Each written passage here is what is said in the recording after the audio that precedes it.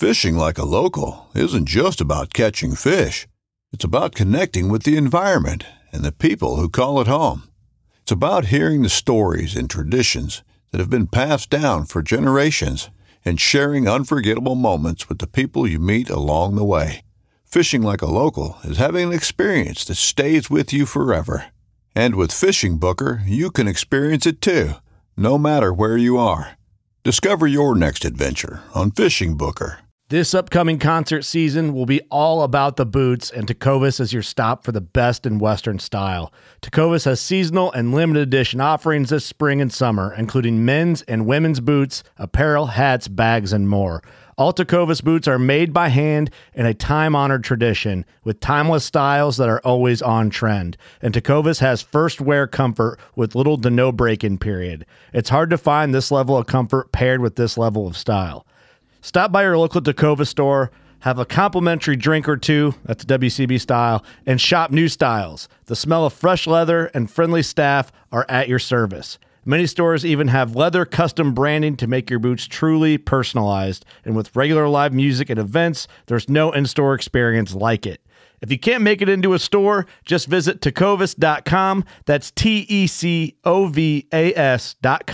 They offer free shipping on all boots, as well as free returns and exchanges, and ship right to your door. Go to tecovas.com and find your new favorite pair of boots today. Shut up and sit down. Hey everybody, welcome back to the Bowhunter Chronicles podcast, brought to you by Tactacam. Tactacam is the simplest way to share your hunt. Whether it's the easy-to-use and budget-friendly Solo, all the way up to the latest and greatest 4K 5.0, Tactacam makes it super easy to capture that shot, to review the footage, to be able to see that hit. We just used a couple of them to film some of our turkey hunts that we just did, and you can check those videos out on our YouTube. I'm editing them up right now, but man, we're really getting into it. And Frank and Ernie, the older guys on the podcast, they were able to film multiple angles from a single hunt just by using a main camera and using the Tactacam 5.0s with the remote. So super easy, pretty seamless as far as one button turns on all the cameras. You're certainly going to want to check that out. We're going to be giving away one of the Tactacam Solos with our Patreon giveaway this quarter. So we're going to be giving away one of the Tactacam Solo packages, as well as the Traeger Pro 575 pellet grill. So we're giving away, that's an $800 grill. So that's going to be the main prize for our Patreon giveaway. You can check out our Patreon page at patreon.com/Bowhunter Chronicles podcast.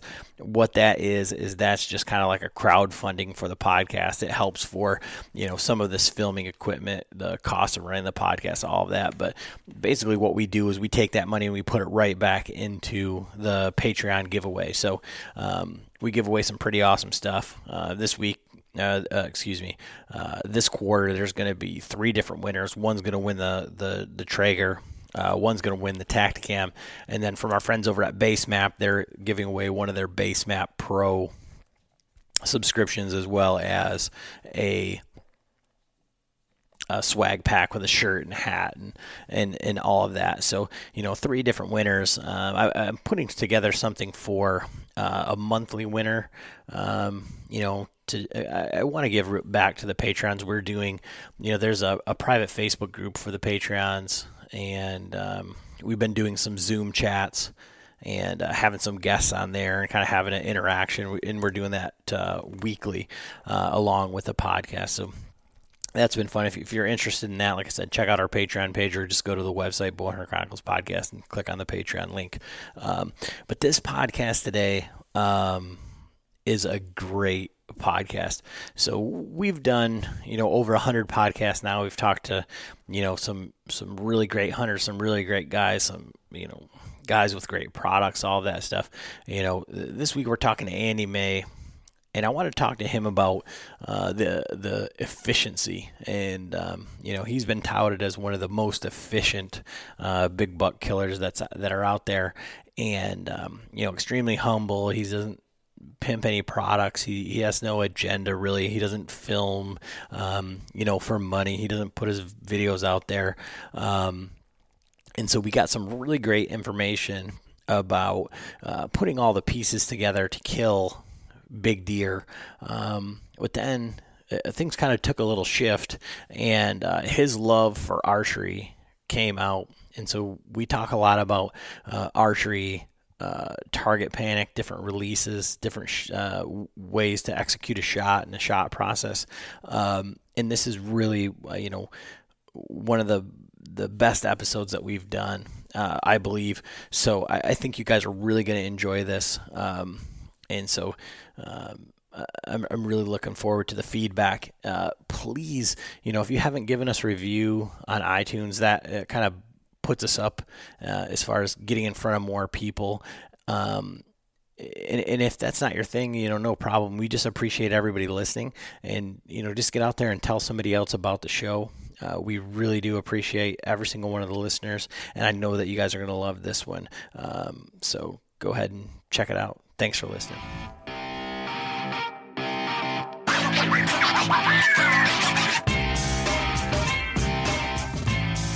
Hey everybody, Adam and John back with another episode of the Bowhunter Chronicles podcast.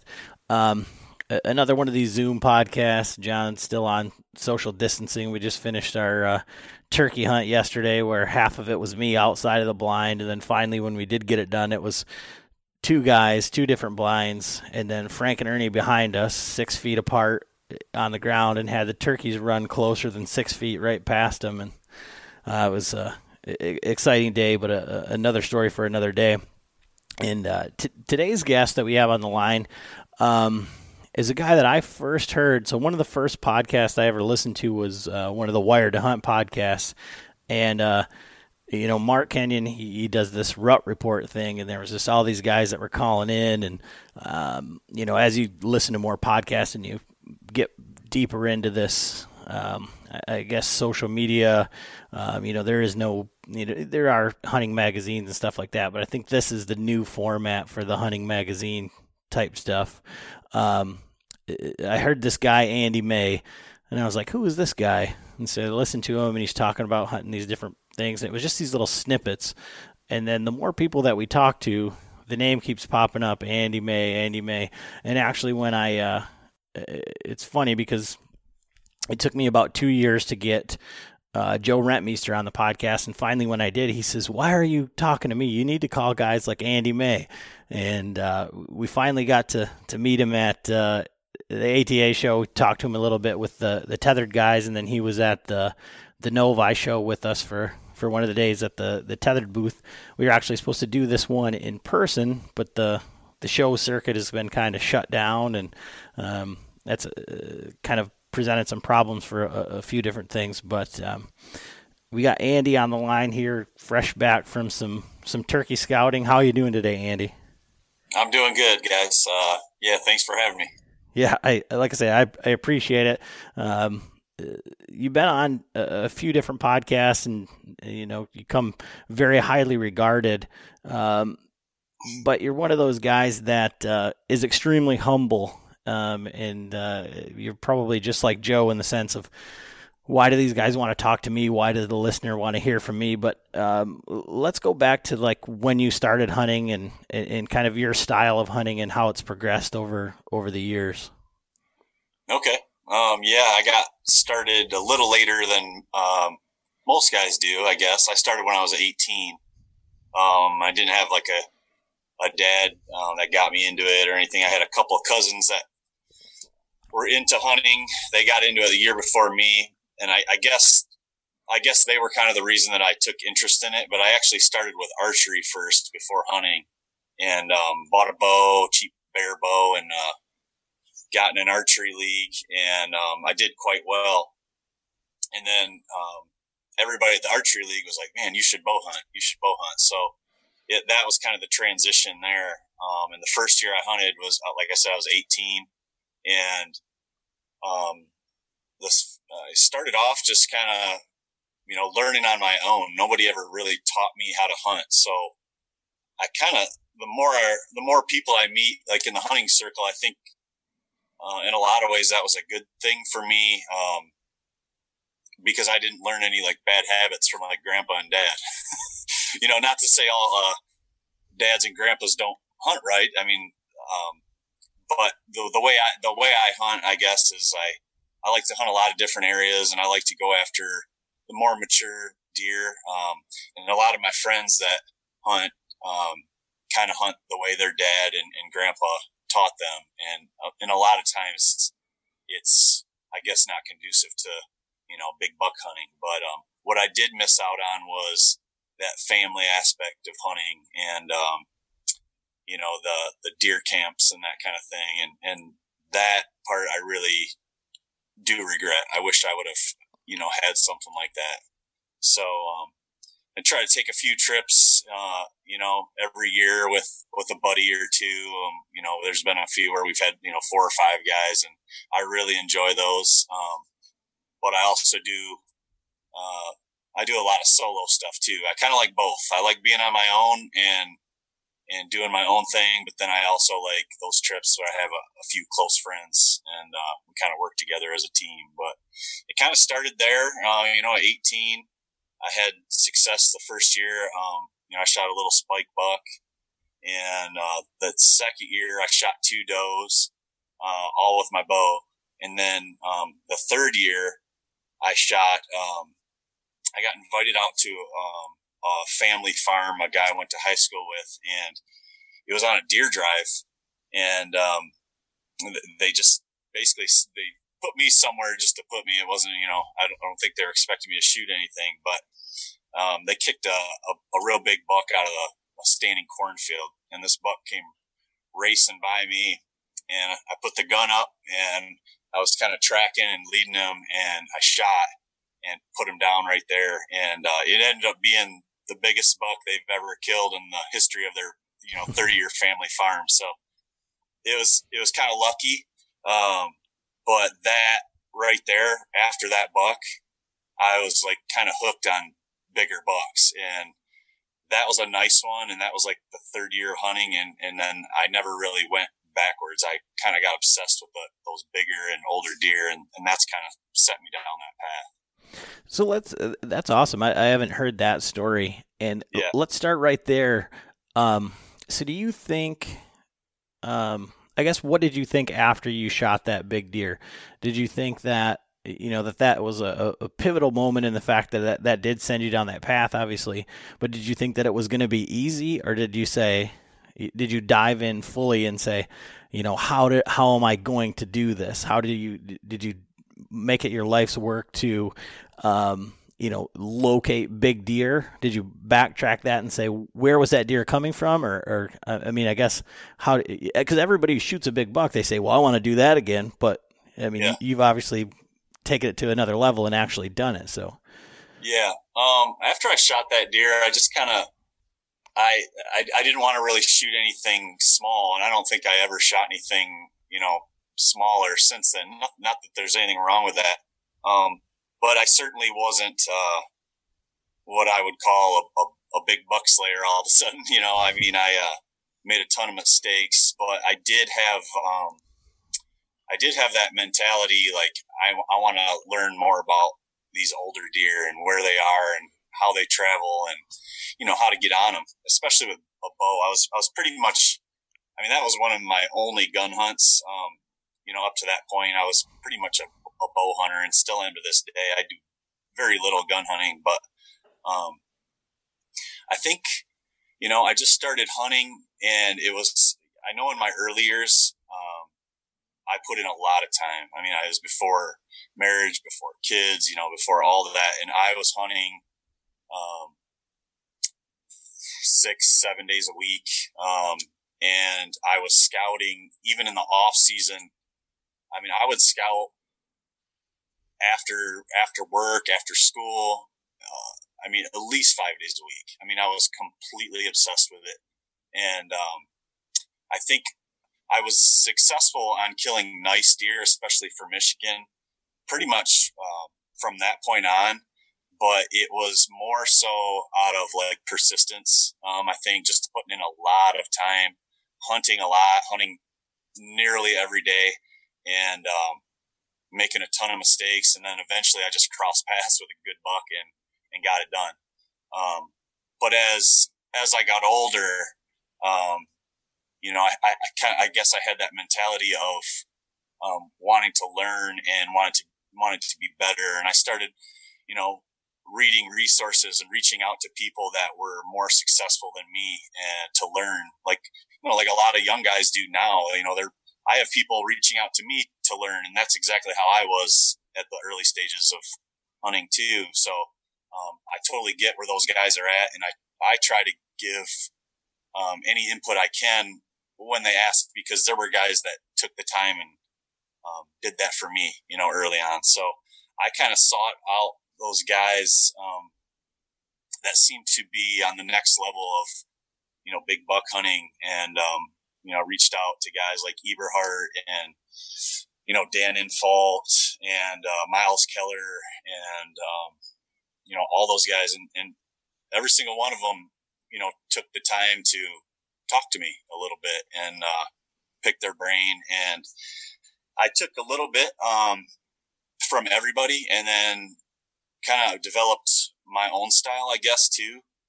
But as I progressed, I became better and I became more efficient, and it wasn't as much about putting as much time in the woods as possible to kill a big buck. It was more about hunting smart and putting in the right time.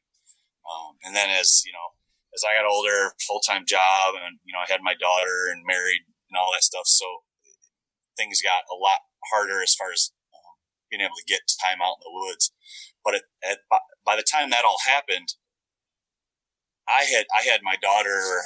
Let's see, I'm 42. She's 11. So by the time I was 31, I had done nothing but scout and hunt. That was my only thing I did. I didn't do golf leagues. I didn't do softball with the guys. I had a fishing boat that collected dust. It was just like I did that every waking moment. So those early years, from 18 to 31, those were the years that were pivotal in learning and becoming a better hunter. And I just put in that time, and I think I had that mentality of wanting to learn and become better. And then, once I had those other responsibilities, the family responsibilities, that time was reduced. But I just had to learn how to do it in a smarter way, I guess, and a more efficient way, and in a way that it wouldn't take away from, time with my daughter or, the family. So that's kind of how that all progressed. But, one thing that, like I mentioned, is key is just that a lot of years and a lot of time of putting in that obsessive type work. And that really paved the way to, me being able to spend a little less time in the woods, but still be successful.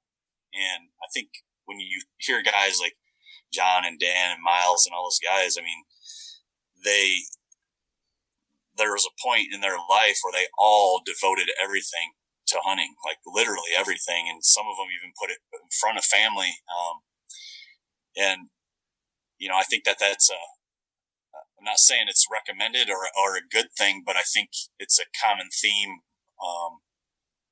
for those guys that seem to be that we believe to be on the next level.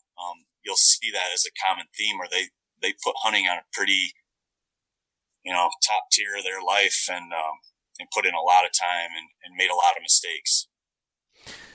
So with the mistakes and the time and those types of things, and you keep talking about efficiency, as you spoke to those next level hunters, as you call them, what was the main takeaways that you had from that? Because, what I've learned through this and talking to the same, or similar guys and guys like yourself, is that, you can one of the problems that I have or have had is, I might say that I have quote unquote time in the woods, but if I keep doing the same things and go into the same areas and, I can spend as much time as I want to doing the wrong things or hunting the wrong sign. And I think maybe that's one of the things that like that you're talking about where you didn't develop those bad habits, but from that kind of tipping point as you were getting those, as you were becoming more efficient, what are some of the key things that, you've taken away from that and now tend to focus on? Yeah, well, one thing with talking with those guys, one thing that was very common across all boards was that it's very important. Scouting is very important, and in most cases, all those guys, myself included, but all those guys that really seem to have hunting figured out and are consistently successful. They scout much more than they actually hunt. And that certainly rings true, with me and my style. Scouting all the time, in season and out of season, every chance I get. And that allows me to have the same or even more success in season, with less time. So that's a big one. And then another thing, a lot of those guys have is they have like a certain style or a system that really works for them, the one that they had success on early on, and they just continued to fine tune it and turn it into a really like well-oiled machine that can be repeatable year after year. And there's a lot of similarities between those guys, but there's some differences too. Like Miles was he was a travel corridor hunter. He hunted travel routes, and that was his thing. And as we know, Infalt likes to hunt the bedding areas. And then John is more of a primary scrape type guy. And I think there's a lot of overlap there with those guys, but they all had a kind of certain style that they ended up kind of zeroing in on. And I think where I'm a little bit different is that I've been, kind of picking the brains of all these guys for years, but then also trying new things on my own. And I feel like I don't really have a certain style. I feel like I'm a mix of a lot of styles. And I feel pretty confident in a lot of styles that I can go out and be successful. So I like to think that I'm, fairly well-rounded in a lot of different styles and a lot of different types of habitat and terrain. I'm not saying I think I'm on like that type of level or anything, but I do feel very confident going anywhere and being able to get on nice deer with enough time. So, I think that the biggest takeaways besides what I mentioned with those guys, for me personally, definitely has been, scouting more than you can hunt, or more than you hunt, putting in that time scouting and meaningful scouting, like go out scouting with a purpose, not just walking through the woods and pointing out a few rubs and scrapes. I mean, there's a lot more to it than that. There's finding, the buck bedding areas for sure. There's finding the travel routes that bucks like to travel. Those primary scrape areas, the rub lines, the transition edges, and then you can get into all the different types of habitats and stuff, which, where big deer like to gravitate towards, and then you got to look into, different times of the year and how that stuff all shifts. So, putting in that time scouting and meaningful scouting, like go out with a goal in mind every time you go out that you're trying to, maybe you're trying to locate this big buck's track, or you're trying to find, you've got the bed located, but you need this perfect access or to get to this tree that you need to get to. So things like that. Every time I go out, it's with a purpose, and I really try to dial that in. Another thing is, intimate knowledge with your hunting areas.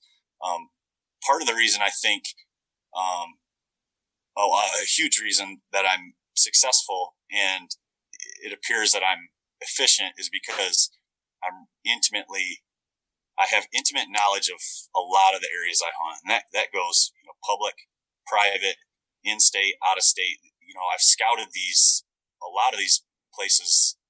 I mean, literally like ad nauseum. I really have. And if a big buck shows up in a lot of these areas, I have a really high confidence that I can get him killed once a big buck is in those certain areas. So being really intimate, and that takes years of experience. It takes some woodsmanship and some knowledge, but more of my intimate knowledge has been built through years of experience and observations and writing that stuff down and looking for patterns and seeing what this deer did from year to year, and where do these on a certain piece of ground, where do the big bucks tend to show up, and that sort of thing. So for me, maybe a little bit less knowledge, but more being attentive over a span of time of hunting and scouting an area.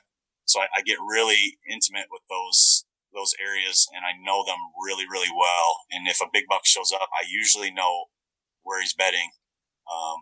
I know where they like to travel. I know where I can get in. I know where I can get out. And a lot of times I know like the exact location where I'd have the best chance of getting them. And I'm not saying that's all the time.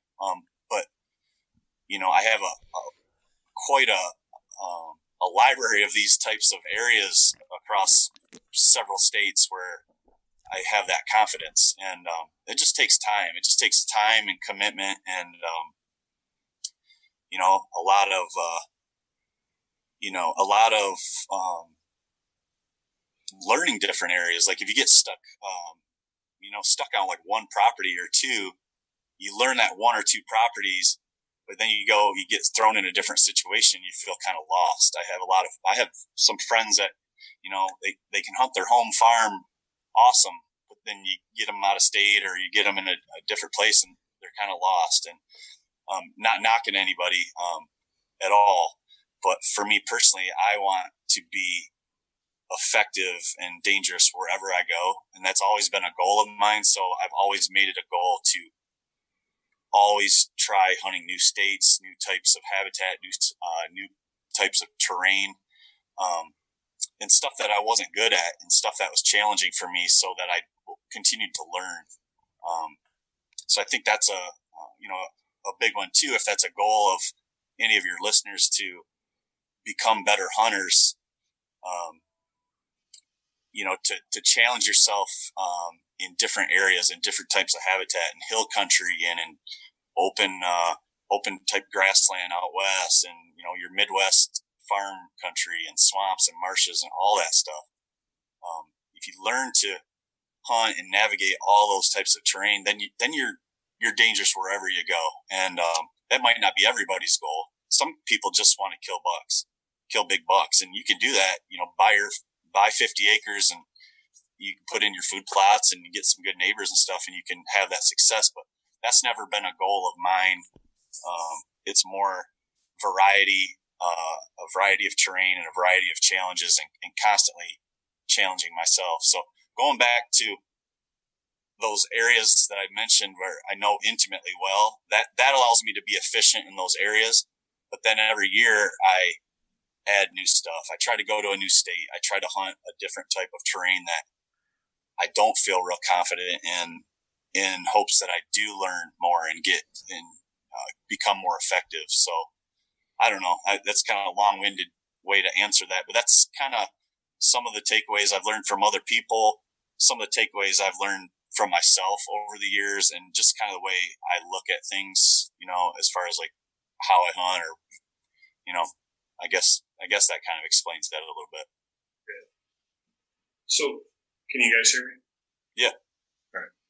So when you say you're going to go out of state, go to a new spot, what do you utilize the most? I mean, are you using like Onyx or those kind of maps, or are you actually going out of state and getting boots on the ground multiple times throughout the year? So It really depends on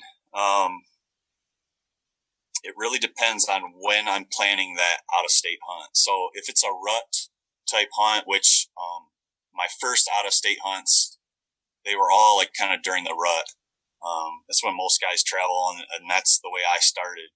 And I would always try to go out there in the spring, like, this time of year, February, March, April, sometime in there, before green up, so that I could really get a clear picture of the deer activity before everything got too thick. You could see those rubs, you can see those scrapes, you can find those beds, you can see the travel routes that were well used. And I would walk all that ground. I'd find the pinch point travel routes. I'd find the doe bedding, buck bedding if it was there. And I would literally try to learn that area as much as possible, and even have spots and access dialed in, so that when I came in during the rut, I had, plan A, plan B, plan C, plan D, all these different spots ready to go, different winds. So I would put in a lot of boots on the ground and a lot of time. But that was when I was doing like one out of state rut trip. Now I take several out of state trips a year. So it's not always feasible to do that. But if it's a trip during the rut, I do my darndest to get down there and scout in the spring. I think that's a huge advantage if you can do that. Now, if you're hunting a state that's got, is known to have a lot more, older deer, mature deer, something like an Iowa or Illinois, you can probably get away without doing that and go there and still have a good hunt. I've done that before. But if you're hunting some of those other states where maybe it's a little trickier to get on one, I think that's an important step. But I've started taking trips, early season as well for openers, and those types of trips, I do more. I try to go a few days before the season starts, or depending on how far it is. If it's not too far, if it's something like down to Ohio where I can drive a few times to Glass or do something like that, or run some cameras or something, I would try to do that. If it's something more like Kentucky where I hunt, it's like 7 hours away. So I'll go down like 2 or 3 days before the season, and I'll spend those days scouting, more long range type scouting, glassing. It's farm country. I'm looking for bachelor groups of velvet bucks in bean fields. So really going down there in the spring wouldn't tell me much, because I'm not going to be hunting down there during the rut. I'm going to be there those first few days of the season. So I'm trying to find, the whole goal there is just to try to find a good buck early season on an early season pattern, coming into a food source without a care in the world, and then slip in and kill them. So those, I've killed a few velvet bucks in Kentucky, and that's my strategy going to those. And as far as like, resources, like mapping resources, yeah, I'm fanatic about maps. I use OnX, a lot for obviously property lines, private, public landowner, lines and that sort of thing. Every time I go out of state, I always try to knock on some doors. I still try to gain free permission, all the time. It's becoming obviously a lot harder. But when I'm not successful, then I'm usually end up on the public. And a lot of times the public is better than the private. So it just depends. But I also use, the Google Earth, the actual internet edition. The image is unbelievable. Not the desktop version. You got to go to the online version. And, then I also use CalTopo, and that has the best, water sources, like on Topo maps. It marks every single water source, something that OnX and even Google Earth misses. So, I utilize all three of those a lot. And sometimes I'll even, if it's a state where I can't hunt or I can't scout, prior, I'll have some spots mixed out, and I'll even, from home kind of scout out my access and mark it. And, and then put it onto my phone or my GPS so that I get there and I have some plans. So, I don't know if that answers your question, but yeah, I utilize all those resources. Yeah, absolutely. Yep. And mentioning the water sources and things like that, is there a certain terrain feature that you're looking at, or is the water feature just for access? Or, I mean, when you're going into a place that you haven't set foot on, or as you're going down to scout that first time, like, is there a certain terrain feature or kind of a thing where you're going to go check those first, or is that your preferred area? It depends on when I'm going down. So down in Kentucky, when there's a year where there's a drought, I have some water sources that I know about that are, they are like the last to lose all the water, and I mean it's almost like a slam dunk. That they're getting hit heavy. So like on certain years like that, those water sources can be huge. And then when it's not a drought, it's not as big of a draw because there's water everywhere and there's water in the vegetation and everything else. So it really depends on the time of the year, depends on the conditions. If I'm hunting during the rut, more times than not, I'm focusing on pinch points, some sort of terrain feature, whether it be like in farm country where timber or cover kind of pinches down and funnels movement, or in hill country where it's more terrain features that kind of direct deer travel. All the stuff that we all know as hunters, I focus on that. But what I do, I guess what I try to do on top of that is I try to go in areas where I know there is a big buck in that area, or a number of good deer. So like when I go out of state, I don't really have like a target animal. I do in Ohio because I'm 10 miles from the border. So I hunt northern Ohio, and there's often a few individual bucks that I'm going after. But anywhere else I go, there's no real target animal. I'm just going to an area that has a lot more nicer animals than here back home in Michigan, and I'm just kind of putting myself in those higher percentage spots. But I will gravitate more towards that big buck sign, or really good doe bedding areas. I like to, during the rut, I really like to get in tight to those kind of on the downwind side, or travel routes going to and from. So again, a lot of it goes back to areas that I'm familiar with, or that I've scouted so much that I know hold nice deer in certain spots where I know if I got this wind and I got this good access, if I put in time there, I can get a good one there. So it just takes a lot of you got to get after it. You got to go to these places and put in the time. It's hard until you've been at it a long time to go in blind and have success on a short term. Now, most guys can go, if they're a somewhat knowledgeable hunter, can go out of state and give it a week to 10 days and come away with something decent. It's a lot harder to go to those places blind when you have 2 or 3 days, 4 days, which is my average out of state hunt is probably 3 days. I usually have 2 to 4 days. And then, but I can come back often. Like often I'll do that, and then I'll come back home, and then I'll, come back another time if I have to. But once you have, put in that time, I guess that's the prerequisite, that years and years and years of kind of like that obsessive learning.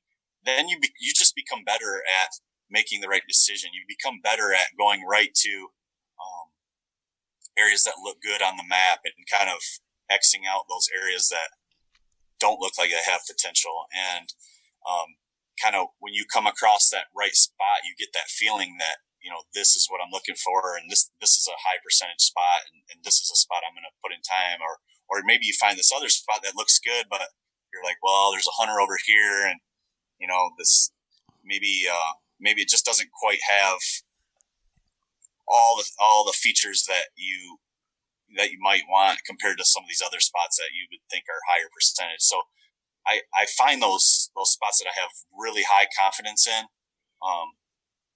that I think are really high percentage sits, and those are the ones I focus on. And that's why a lot of times I'm able to tag out in 2 or 3 days, because I find those spots, and I'll walk by a lot of spots that look good, to find those 1 or 2 or 3 great spots.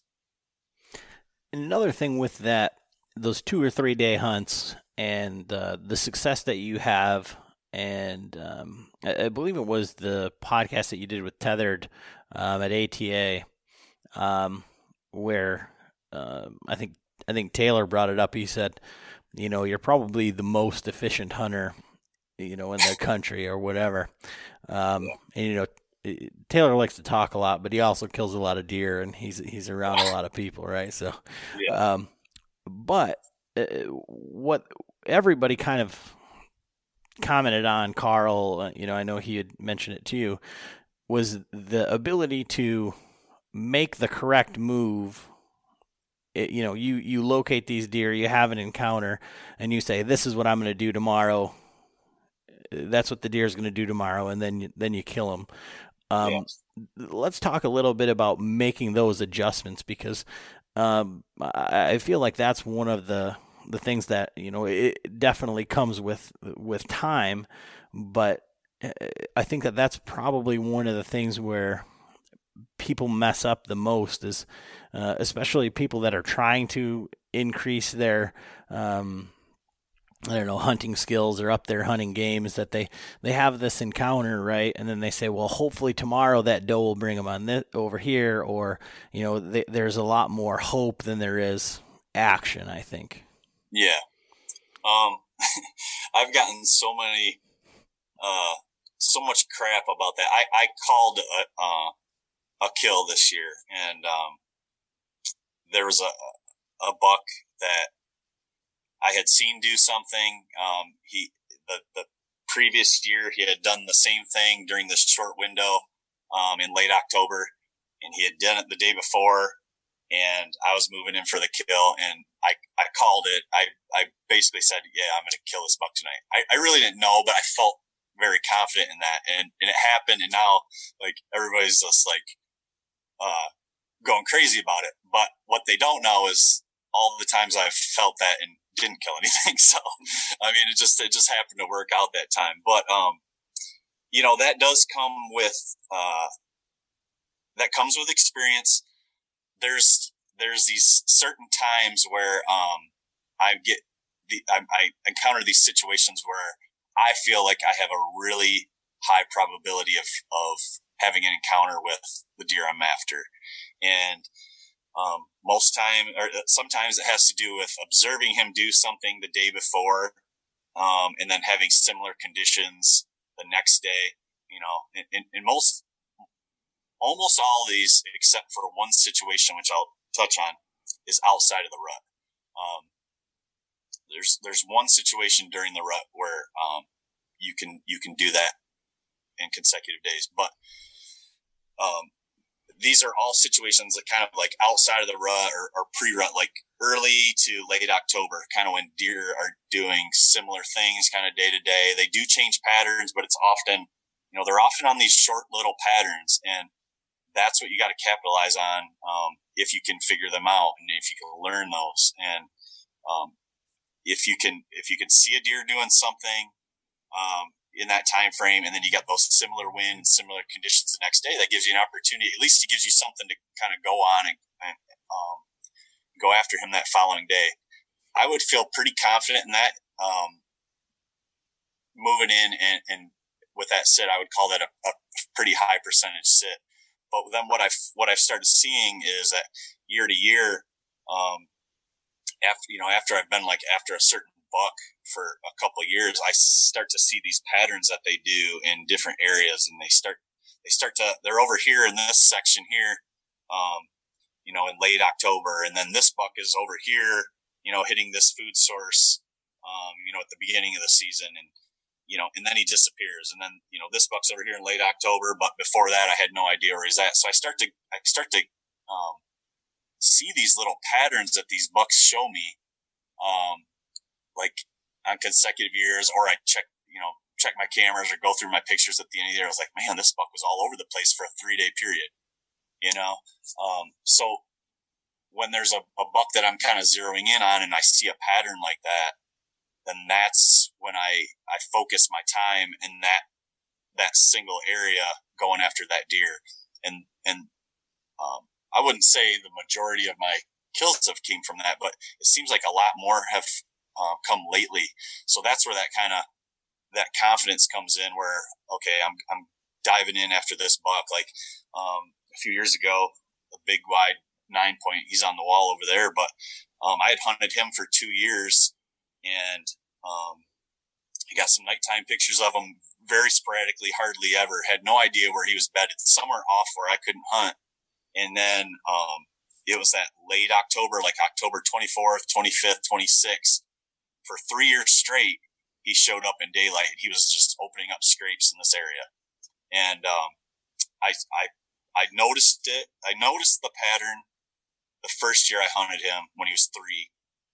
I had a visual. I started getting pictures of him, then nothing.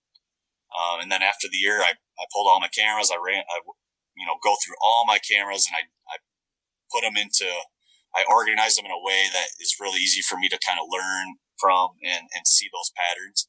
And then, so the next year I had that in mind. I was like, okay, I virtually had no idea where this deer was, the beginning of season, even mid-October, but that late October timeframe, he became real active. So I was real attentive to that time of year, where I was going to start putting in some sits for that deer during that time frame. So the second year, same thing. He showed up. I'd have to go back and look, but it might have been to the day of like October 24th. And, it was unreal. He was there starting to open up all these scrapes again. And I was hunting him in an area where he was opening all these scrapes. And this was a mistake I made in a learning experience. I was hunting in an area that, it was like kind of an opening in the woods where he was making, 10 or 12 scrapes in this, I don't know, maybe acre opening, had some oak trees, some low hanging limbs. But I was sitting on the downward side of this opening, thinking I had the wind perfect, but what was happening is the wind was coming over the top, coming into that opening and vacuum pushing me back. So I sat there, 2 or 3 times during that time frame for that deer. And, there was one hunt where I think he was coming in and he winded me, and I was throwing milkweed, and it's like, I was so frustrated because it just kept blowing the wrong way. The wind was coming out of the north, but then it was blowing my milkweed back to the north instead of the south, because it was kind of swirling down through. So after that season, again, I went through my pictures. He was all over the place during that time frame. And, the 24th, 25th, 26th, right in there. And he showed up a few sporadic times, like once like during the rut, and then once again like during Christmas or something, but it was just kind of sporadic. But then, so that off season before the 3rd year, I said, okay, how can I hunt this buck where I can get a consistent win, where I still think he's traveling through? And what happened is it took me way to the edge of this property, almost like basically to a field edge, which I would normally not hunt. But what made this field edge doable was that it's like nearly a mile from the road, and it had standing corn. But what was cool about it was there was this giant point that kind of jutted out into the standing cornfield, and I knew from scouting that was a bedding area for a big buck. Years ago, when I scouted that point, there's a giant bed on there, and I always thought that was one of his beds. So that 3rd year, what I did is I found a spot where he could, if he was bedded in that point, which would, when deer are bedded on a point, what they like to do is they like to have the wind blowing down through the tip of that point. So I waited for a wind that was blowing down the tip of that point. Also, I got in a spot where I could get consistent wind and good access to where I still thought that this deer was traveling kind of to and from that area where he liked to open up those scrapes. He was in, a lot of times he was in there like in the morning and a lot of times in the evening. So I backed way off of where all that sign was, and I was in a spot where there was no big buck sign. It was just a hunch that he was traveling through this little pinch. And I was, a good 100 yards, 150 yards from all the sign, the rubs, and all those scrapes that you see. You walk up to that, you're like, man, this is the spot, right? This is where I'm going to kill him. Like, I couldn't hunt there because the wind wouldn't, you just can't do it with that wind. So I backed off and I waited. I didn't hunt that area at all the whole entire season. And I waited. I was going to wait till the October 24th, 25th, 26th, somewhere in there. And then I remember the 24th was kind of warm, and I don't remember what the wind was, but I remember it being warm. But then I remember looking at the forecast, and the 25th was like this big drop cold front. And I was like, okay, so now I got the time frame of this buck likes to be in here nailed. I think I know where he can travel through, or where he's traveling through, where I can get a consistent wind. And now I got a cold front that's going to get him on his feet even earlier, potentially. So there's a lot of factors in my favor. And I went into that hunt thinking I was going to kill that deer. I didn't know, of course not, but I felt, man, I got a lot of pieces of the puzzle here. Learning, 2 years of pictures of sightings and of trying to figure this property out. And I snuck in there on the 25th. And as I'm walking in along this field edge, keep in mind it's standing corn. So it's like standing corn and then field. But there was all these scrapes lined up, opened up fresh as I'm walking that edge. And I'm like, oh my gosh, man, he's in here. And then a few of them even had a big giant track, like big mature buck track. And I was like, he's here. This is him. Because that was the only mature deer in that area. This particular area, like this square mile, is the most ridiculous hunting pressure I've ever hunted. Public, private, does not matter. It was crazy. So many guys. And I think that deer was fairly well known. A lot of guys were after him. So anyway, I walked down that edge and I'm going by these scrapes, but they're field edge scrapes that I've not put too much stock. I want to get to that travel corridor, that pinch where I think he, could potentially travel through. I got up there, sit the whole night. And it's funny because I got a lot of this hunt on video, and I'm videoing after I'm set up, all these other hunters, trucks driving in here, guys walking out here, and another truck driving in here. You see a guy getting out. And I mean, this deer was surrounded. It was crazy. And, anyway, it gets to be like kind of prime time, and I'm like glassing that point. I'm not seeing anything. And then all of a sudden I look up and I feel like I see like legs. I put my binoculars up and I see legs and I see this kind of big belly, but I can't see his head. And all of a sudden he comes out. I see him go into the corn, and then he kind of circles back into the woods. And he's big, 24-inch wide, 9-point. Is really impressive. But he circled back in the woods and he started coming down just the inside of that woods, right towards my spot. And he came right through that funnel like I predicted, and I put the shot on him and he went down. But that was a really cool hunt, and probably one of the most I'm proud of, because it took a lot of he outsmarted me for a few years, and it took a lot of trial and error and kind of I guess mentally figuring things out, and I made the right call. But that was, it was even before that, but that one really kind of solidified, hey, these deer do have these micro patterns during the year. And if you can find, maybe a season or two consecutive seasons where a buck was in a certain small area or did something, 2 years in a row, I even count it. If I see it 1 year, then it's on my radar for the next year. But I really started dialing in those little small patterns in those areas, and that's when I hunt those particular deer. And what that does is it just gives me like what I call just a really high percentage sit, because he's already shown, where he wants to be. And I'm not saying this is 100%, but it's a a pretty high percent. And now since I've been talking about it and I'm more attentive and listening and reading, there's a lot of guys that have mentioned this in the past. Like Don Higgins has mentioned it many times. And I don't remember that, but it's I've seen it since I started thinking about this, and a couple other guys as well. So, it's definitely something to key in on, and that gives you that, just a really solid plan to go after a certain deer. It's not just deer. Like, let's say you don't have necessarily a specific buck that you're going after. You can still see these same patterns in just areas in general. So, like, there's areas that I hunt that, man, they really light up during, like, that first second week in November, maybe that first week in November.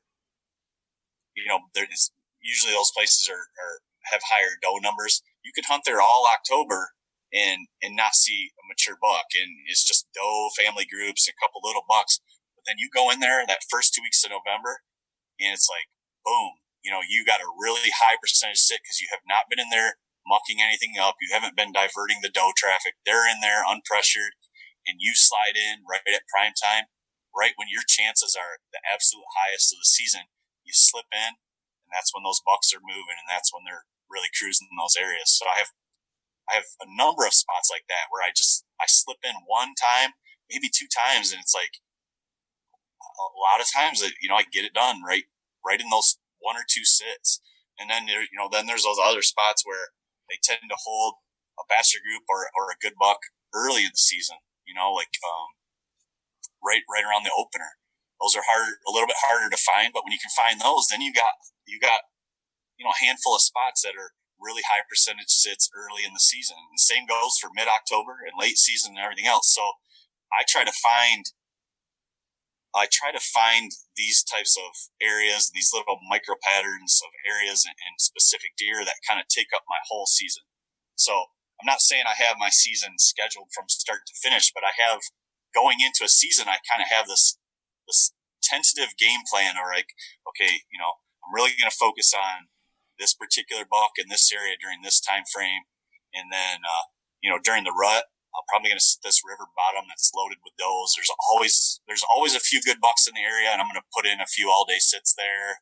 And then, the last 2 years I had this good buck show up late season in this area. So, in December, that's where I'm going to spend some time there in December hunting this buck. And then, what I find is, like, the last several years, like, I have this kind of, like I said, like almost like a tentative plan of the way the season's going to go. But then I throw in my out-of-state trips, and then I also, sometimes none of this stuff pans out, or it's Michigan. So, it seems like at least half the time I get screwed up just by other hunters on the areas that I hunt, or deer get killed, or pressure moves them, so then when that stuff happens, then I go more into like scouting mode, or observation stand mode, or like a still hunting mode, where I kind of scout and hunt, on the ground. I'm hunting, but I'm scouting at the same time, and I'm kind of slipping through the cover, like still hunting. And I'll do that sometimes just to I'm always trying to get a bead on a good one. I'm never really sitting and waiting and hoping one comes by. Unless it's one of those things I mentioned earlier where I have really high confidence. If I don't have high confidence, I'm not going to go sit in the stand over here, where I don't know what's there, and just hope. I might go sit over here where I could see a long ways and get 25 feet up, and I can glass a whole river bottom or a swamp or something like that. That's something I would do if I didn't have anything really going on. But I'm never going to just sit and hope blindly. I'm going to go out with a purpose. And then sometimes I do that still hunting, kind of slipping through the cover, with my bow. I'm scouting, but I'm also kind of moving towards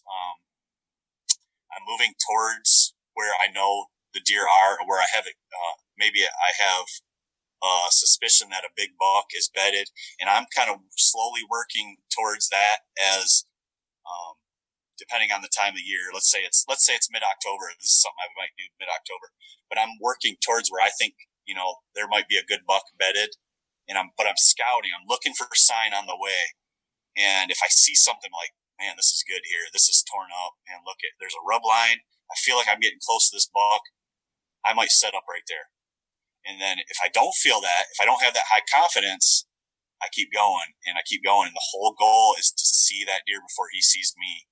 And, it's kind of a high risk, high reward type thing, but that's my mentality when I don't have these other things going on. Or when some of these other plans that I have get foiled, a deer gets killed, it gets hit by a car, it gets poached. I mean, it's all happened to me, or high pressure moves into the area and everything's kind of busted up. So I'm always trying to find that high percentage sit. And I hope that kind of all makes sense. I know I rambled there, but it's never just sitting and hoping. It's always, I'm looking for that really high percentage, high confidence type setup. And if I don't have it planned, if I don't have it, with my historical data or a buck I'm after, then I go out looking for it very aggressively. And I don't know, by hunting this way and having that kind of approach, I feel like I'm in the game constantly. I'm in the game. I'm playing cat and mouse with a buck all season. Like I'm always on to something. And if I'm not, I'm doing this aggressive approach to get onto something. So I don't know. That's just the way I kind of look at it and the way I tackle a season in general. So I don't know if that answers your question. Sorry, I talked so long. No, I mean, there's a lot of takeaways from that. Just in the sense of not taking everything at face value, but saying, okay, why, when, that tended to be kind of like what I took away from that is the when is why are they there at that time and over time. And actually the biggest buck that I've ever killed was a deer that John saw the year before to the day and read an article and said, you need to be in that same stand. There's a good probability. And, we went down there and killed him. But, so how are you organizing all of that information? Because, there's a lot that you had said there, but, there's a lot of guys that take notes and but that sounds like a library of composition notebooks of, okay, my October, this, Yeah. So, I've taken, I've had a hunting journal since 1998. Every hunt, where I hunted, AM or PM, what the weather was like, where I sat, what the wind was doing. The only thing I put moon phase on there. The only thing I didn't put, which I really regret, was, the, barometric pressure. But I did that. I've done that every single hunt that I've ever done since 1998. So that gives me, a nice database to go back. There's been many times where I just was like, all right, I just took the whole day and I went back and, went through and tried to find patterns. And I was like, okay, this was good here this year. This area really, I had some really good sits here. I saw some good deer over here that year. And that was kind of the start of it. And then I don't know, maybe like 8 or 9 years ago, what I started doing was I started, on maps and even on notebook paper, like I started writing down like when I had a sighting of a big buck in an area, or an individual buck. And then when I would go through my trail camera data, I would jot that down. So then I started seeing, for instance, that buck I was talking about, it was October 24th, the 25th, the 26th, everything fell in that window. And then my Michigan buck from this year, same thing. I mean, the last year he was 3. I shot him here this year at 4. And that late October time frame, that was another one that I killed in late October. That's a great time if you can get on an individual buck. Probably that might be my favorite. I think early season's my favorite, but late October, man, if if you can get on an individual deer during that time frame, that's a great time to get them. But so I started writing down, like, these dates. Let me see. I don't know if this is it or not, actually.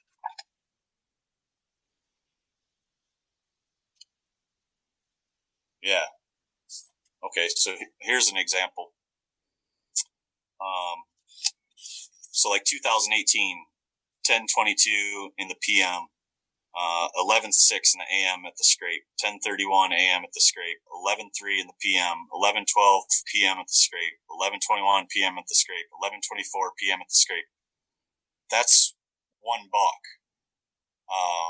that I either had sightings or trail cam pictures. So that's a deer that I'm going after.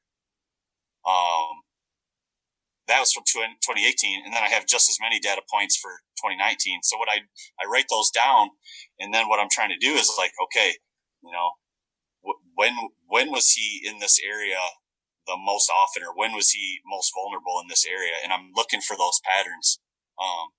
So I start writing them down like that. Like that one's about an in particular buck, but I'll do the same thing just in areas. Like there's this, there's a swamp in this public piece that I hunt, and I call it I won't say the name, but the blah blah swamp.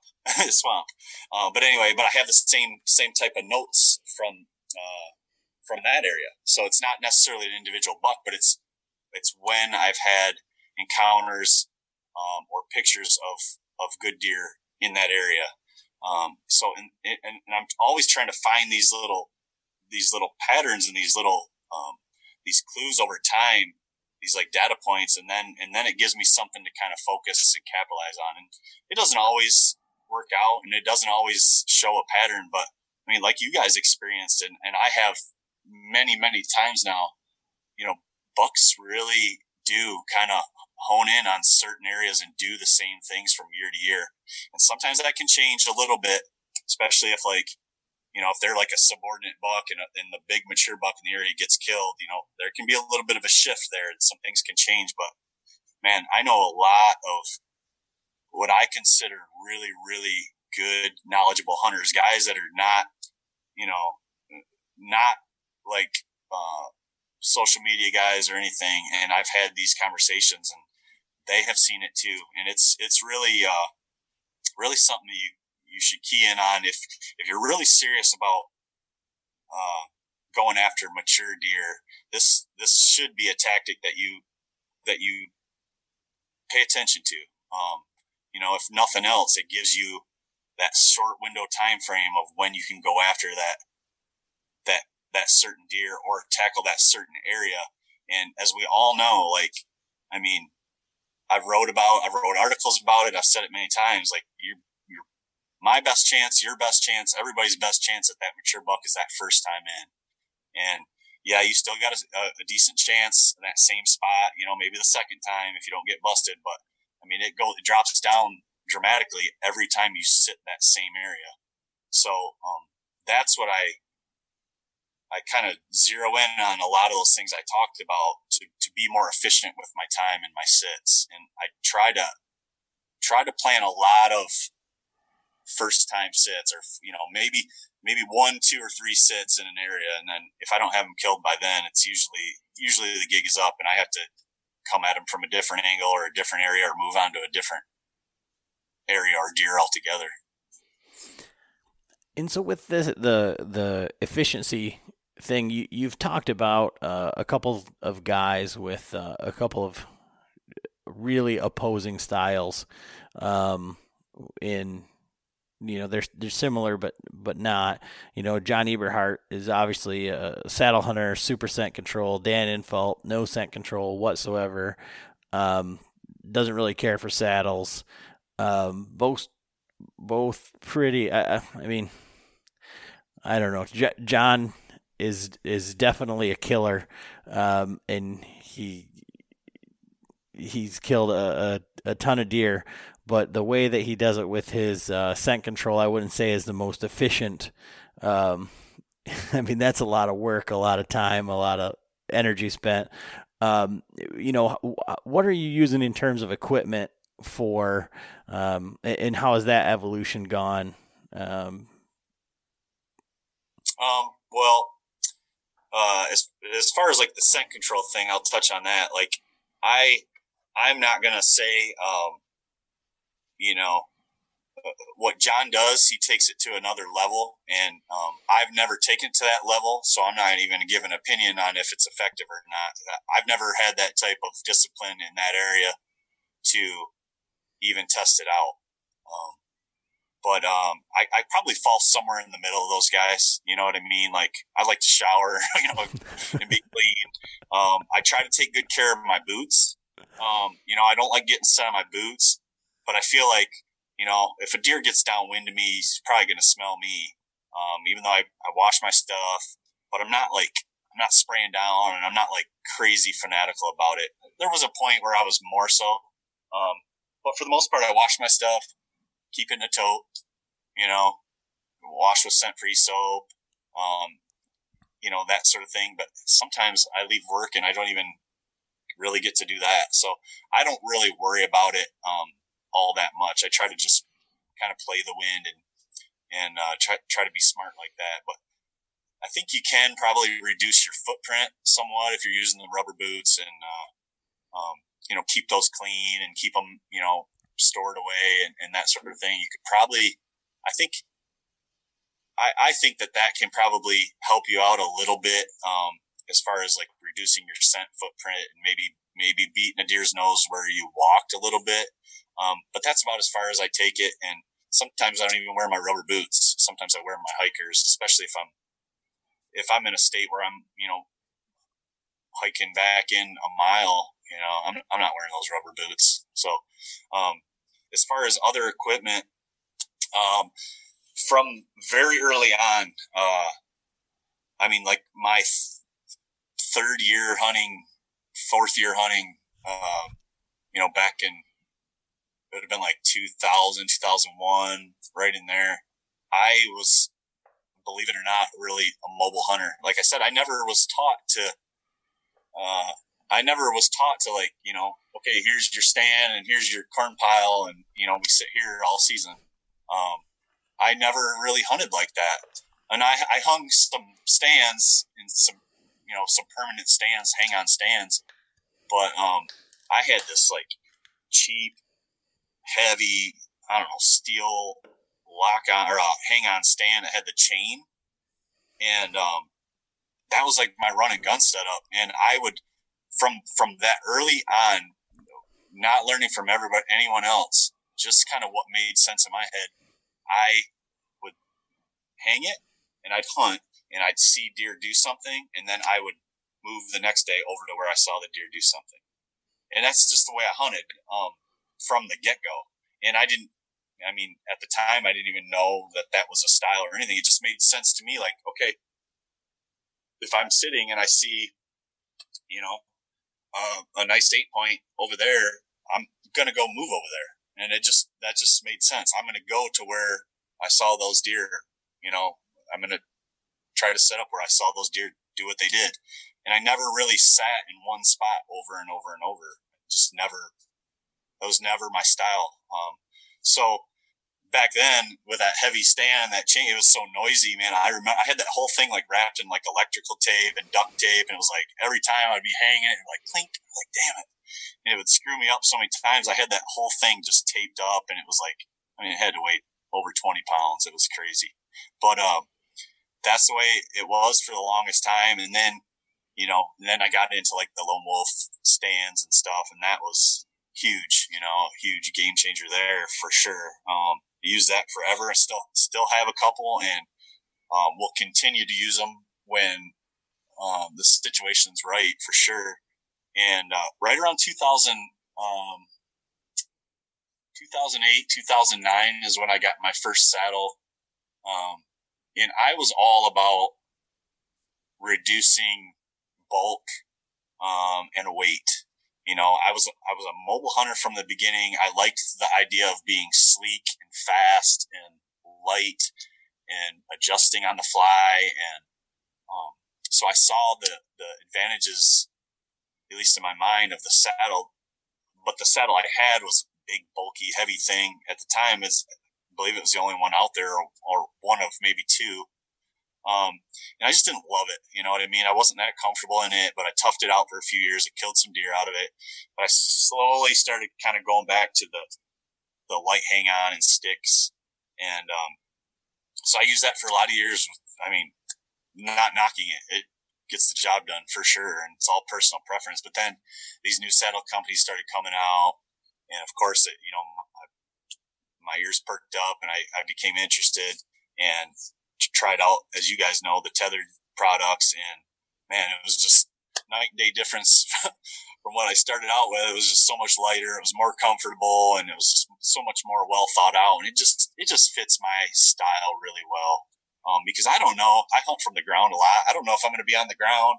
I don't know if I'm going to be 30 foot up in the tree, but I like to have everything I need to be able to do both. I don't like to be hunting on the ground when I have a stand and sticks on my back and I have to stash those somewhere and then, go back and get them, or I'm trying to sneak through cover. Like I like to be sleek and fast and light, and just that reduced footprint and that bulk is just, to me, just fits my style well. And I see why some guys prefer the saddle. I think it does have some advantages. I see why some guys choose to stick with a hang on. I totally get it. It's not for everybody, but it does fit my style. But I definitely, I think there's times for both, and I use both. Last year I don't think I used it hang on at all. I think I sat in one permanent stand, and then I was either on the ground or in the saddle. But the year prior to that, I was probably like 70% saddle and 30%, out of my lone wolf. So it just depends. But that's, as far as equipment goes, I mean, if that's kind of what you're wondering, as far as like the stand or saddle type setup, that's kind of where I'm at right now with that. What are you using to get up the tree? Say, what kind of climbing system are you using? So pretty much all last year, I used the Hawk Heliums that I just cut down. I cut them to 22 inches. I had a movable aider that I used.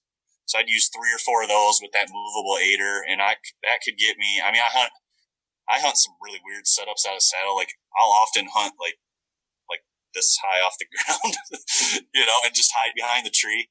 But then with those same sticks, and that movable aider, I can get to 25 plus. So, that's usually what I use. It's like the kind of public land legal, setup. If I'm on a spot that's private, I actually prefer not to have the sticks, because the sticks are bulky and they're heavy. I prefer just a little pouch of those Cranford screw-in steps. I'm really confident and I'm really fast with those. The downside is they're screw-in steps, which, I'm not a huge fan of. But on private pieces, if I'm running and gunning and I'm trying to go in light with no bulk, that'd probably be my first choice, because I can just put them in a little pouch and I can just put it right on the saddle or like on my waist belt or something, and go right up the tree. So that's kind of where I'm at right now with the climbing method. But that's something that the wheels are always turning, but I kind of leave that to like Greg and those guys to figure out cool stuff, because those guys are way smarter than me, and I just kind of ride their coattails with that kind of stuff. So do you use a platform? Yeah, the Predator platform. Yeah, that thing's awesome. So back when I started saddle hunting, I just did the ring of steps, and it's just that's what John Eberhart used, and that's kind of the guy, I guess, that I'm sure it was him. Yeah, it was him that turned me on to saddle hunting in the first place. So that's what I used, and I think that was a big part of, for me personally, why I didn't have a lot of comfort. Your feet are kind of on the side of the tree, which opens up your thighs, which gave me a lot of hip pinch on the outside of my hips. And just that saddle in general kind of wasn't the most comfortable. But that Predator platform, that for me personally, man, made a big difference in comfort. So now I'm able to sit, with that new saddle, with the Predator platform, I'm able to sit all day, and which is a big thing for me because I was, out of all those tethered guys, like I was one of the guys that really struggled to get comfortable. Like everybody else could kind of make anything work. Like I couldn't. I got a really bad back. I got some hip problems and stuff.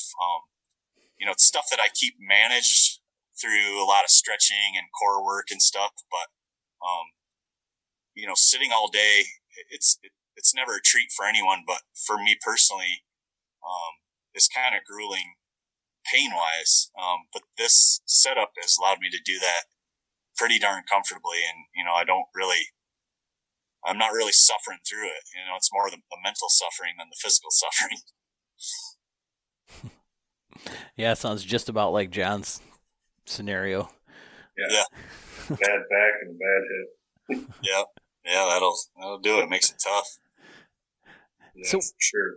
So what are you shooting for your bow setup? And I know I sent it to you, and you've done some videos on target panic and stuff like that. So are you when you're hunting with your hunting setup, are you using a tension release or a hinge, or what are you using for your whole setup? Yeah, so I have a couple bows. I have 2 Matthews bows. I have a recurve. I always try to have a backup. I like archery, so as much as I love hunting, I love archery just as much. I love the tuning, and I love the just trying to improve in archery. Like that's kind of like my retreat. Not only do I like shoot to become a better bow hunter, but I just shoot because I love it, and I love trying to become a better archer. So I'm really into like bows and tuning and trying to find that most forgiving and accurate setup. But right now I have 2 Matthews bows. I have a Traverse, which is a little bit longer axle to axle. And then I have that Vertex, which is a little bit shorter one. And they complement each other well because I shoot them both really good. The Traverse, it just kind of fits my draw length. I'm close to a 30-inch draw. So, with that bow, I feel like a sniper. Like that's my out west bow, my whitetail bow the majority of the time. And then I go to the Vertex more like when I went elk hunting and I was up in the mountains and hiking a lot, I used the Vertex, a little more maneuverable. But when I was out like in Wyoming chasing antelope or mule deer in Nebraska or Wyoming, then I use that Traverse just because I'm just so accurate with it. So they each have their place, and I don't think any listener needs 2 bows. It's just me. And I love archery. So that's one of the things that I probably splurge on a little bit more than maybe I should, or most guys should, is, the archery stuff. And I kind of geek out about it. But yeah, so I got those 2 bows. And then I shoot, I don't know, your listeners probably don't know, but I suffered from target panic really bad, many years ago. And, man, I was always a really good archer. The first year I picked up, a bow, I got an archery league down at, Shoepeck Sporting Goods, and I won. I got first place, and I got first place every single year I went down there. But I was a trigger puncher, and I was like, I could barely hold it together, but somehow, I would find the middle. But man, I just remember all those years, like I was really, really fighting that impulse to, do that drive-by shooting and that trigger punching. And I never was in control, even though it appeared so on the scorecard. Like I was never really in control of my shot. And then it really reached a really bad level. One year during hunting, I think I missed 2 big bucks, and I wounded another, and it was all target panic related. Just literally I couldn't hold the pin on target, and I saw brown, and I just hammered the trigger, and it was like where I was mentally, I was having anxiety about it, and it was just making it worse. And then I would shoot more. Like I felt like I just needed to practice to get rid of it or get past it. And I just kept compounding the issue because I didn't really know the proper way to shoot a bow, and I didn't know what an unanticipated release was. And unless you're in like the target archery world or 3D world, a lot of hunters don't know that. But learning that, I reached out to some archers that were more knowledgeable than me, and again, I sought, just like hunting, I sought out those guys that were, the best in the world, and some of them reached out to me and helped me through it, and I learned a lot, and I learned the proper way to shoot, and I learned to shoot with an unanticipated release to beat that target panic, and I put in months and months of just pounding the target in my living room, just, for a couple hours every night, and finally beat it. And it not only helped me become a better archer, but it really helped my performance on deer and in high pressure situations. I started using more of a back tension style shot execution, use a thumb trigger. At the time when I made the switch, I switched to a hinge. So that's kind of the way I taught myself that unanticipated release. Then I ended up going to a thumb trigger. I just liked it a little more for hunting purposes. But what that did was, not only did it make me a better archer, but it really, made me a more effective and accurate shooter on deer, on animals. Before, my nerves and my anxiety about the shot, I would kind of rush. More times than not, I found myself almost not even remembering the shot before all this. Like, I just was like, man, I don't know what position he was in, or I don't even know where I hit him, or man, it happened so fast, I don't even know. Like, I found myself saying that a lot.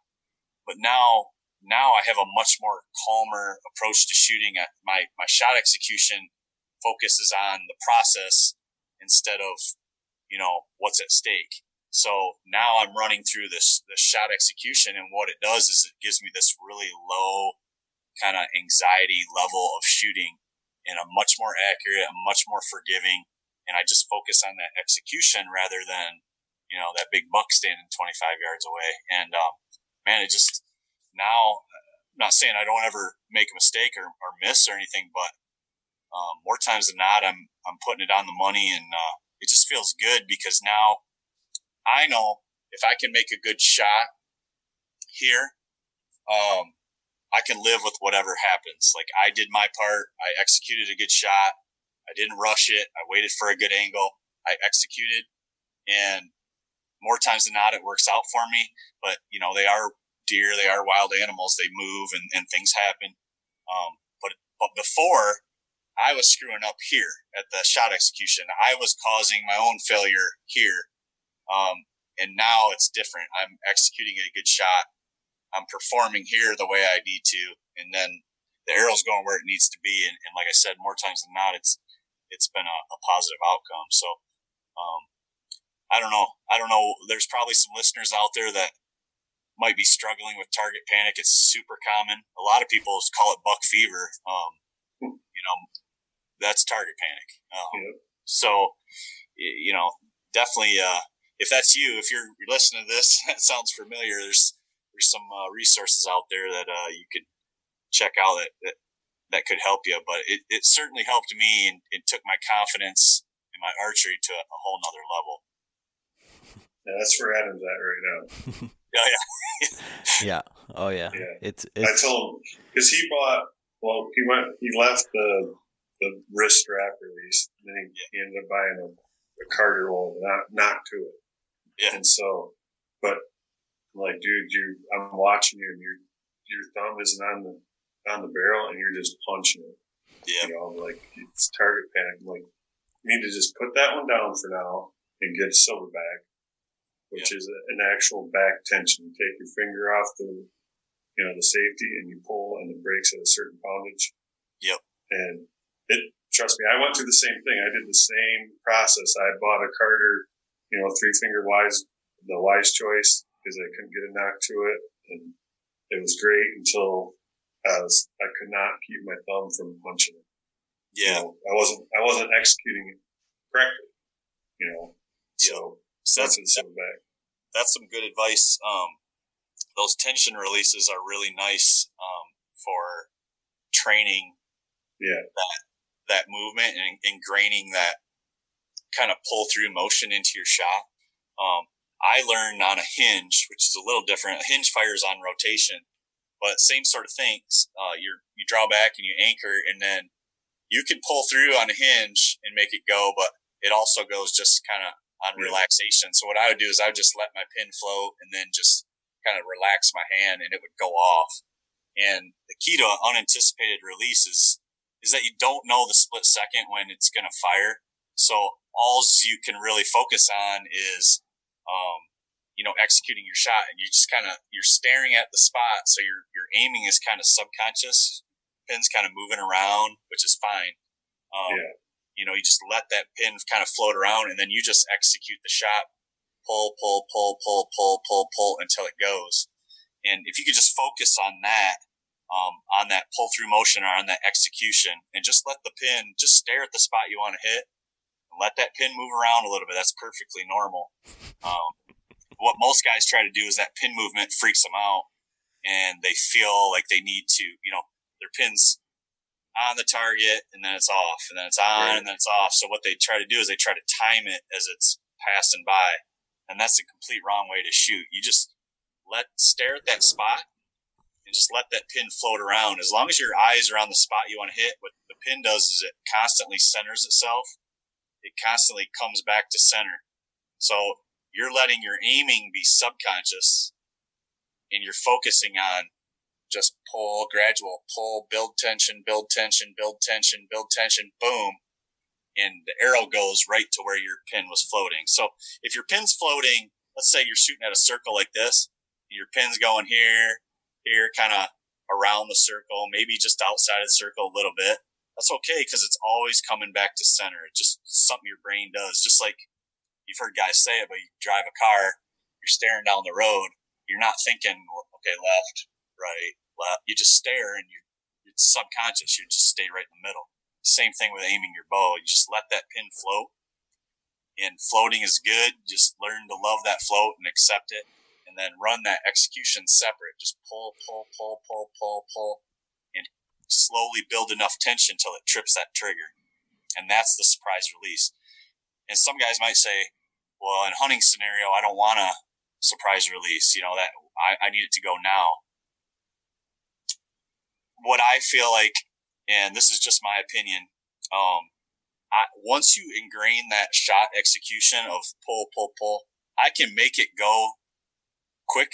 I can make it go slow, and my point of impact is the same. So if I got a deer, chasing a doe through, and I'm, like that, get it to stop, and I got to make it go pretty quick, I just pull a little more aggressively into that wall. So I'm pull, pull, boom, and it goes. It's just it's a second.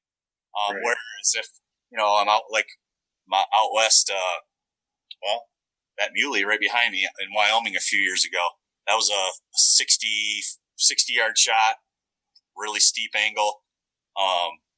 He was feeding, had no idea I was there. I came up over the mountain, and I drew back, and it was one of those things where it's like I had the time. It was a long shot. I needed to make it count. So I just came back to anchor and letting that pin float in his vitals, no rush. And then I kind of let it, I see that pin settle down slightly, and then I just slowly, gradually build pressure, boom. Sends that arrow and just hits the mark. So there's times where, I run it more kind of slow, a slower execution. And there's times where you do got to speed it up. But what you need to do before any of that is possible is you gotta ingrain that execution into your subconscious. It needs to be automatic, and you have to practice that, hundreds and thousands of reps, so that this or this is no longer your vocabulary. You forget it. You just throw that out the window. You never use it again. So if you're struggling with target panic, that's how you beat it. If you're not struggling with target panic, there's some guys out there that shoot a index figure release, and they are what we call a command style shooter. They get the pin on the target, and then they hit the trigger, punch it. Some guys do that, and they never develop target panic. But I think the consensus is from a lot of the archery coaches, the majority of people that do that end up developing some form of target panic. And some people never get over it and they fight it their whole life. And then other guys go kind of the route that we went and have to do something like this to beat it. But this is the correct way. If all of us got an archery coach when we were 9, this is the way they would have taught us to shoot. You know what I mean? Like, we went to an archery shop and they gave us a bow and they gave us that true fire release and say, put the pin on the target and squeeze the trigger. I mean, that's the way they teach everybody. And unfortunately, that leads to target panic down the road. Absolutely. Yeah, that's John's wheelhouse. So, I mean, before I knew what target panic was, John was giving me talks about target panic and saying, no, you need to do this, you need to do that, you need to do this. And then you get a podcast, you talk to somebody, you talk about target panic, then boom, it's like the virus. You got it. And now and now you know what it is, and now it's like, okay, well, oh geez, you know, and you're exactly right, that all that anxiety, all that the everything. Last year, the Total Archery Challenge, our listeners have heard this, but it was the worst experience of my life. That last day, I couldn't hit a deer at 30 yards, let alone a bison at 80. It was awful, and it was like didn't matter how many arrows. It was the drive-by of drive-bys. It was just terrible. Yeah, that's a bad place to be, and I was right there, man. that year where it peaks, that's how I was. I couldn't even draw my bow back. I mean, I couldn't even draw my bow back without hitting the trigger. There didn't even have to be a target down there. I just said one. Like, who knows where it went? You know what I mean? It was that bad. It was like crazy. So you're doing the right thing. What you need to remember though is you got to commit to this 100%, because if you do it 80%, but then 20% of the time you still, command style, eventually that's going to catch you back up to you, and you'll kind of fall back into it. So what I told myself was like, never again am I going to squeeze the trigger. For me personally, I just was like, never again. I just like a guy that's going to quit drinking forever, just stop that day and never do it again. And that's what I told myself. And since then, I've never done it, and I've never had any like setbacks or anything.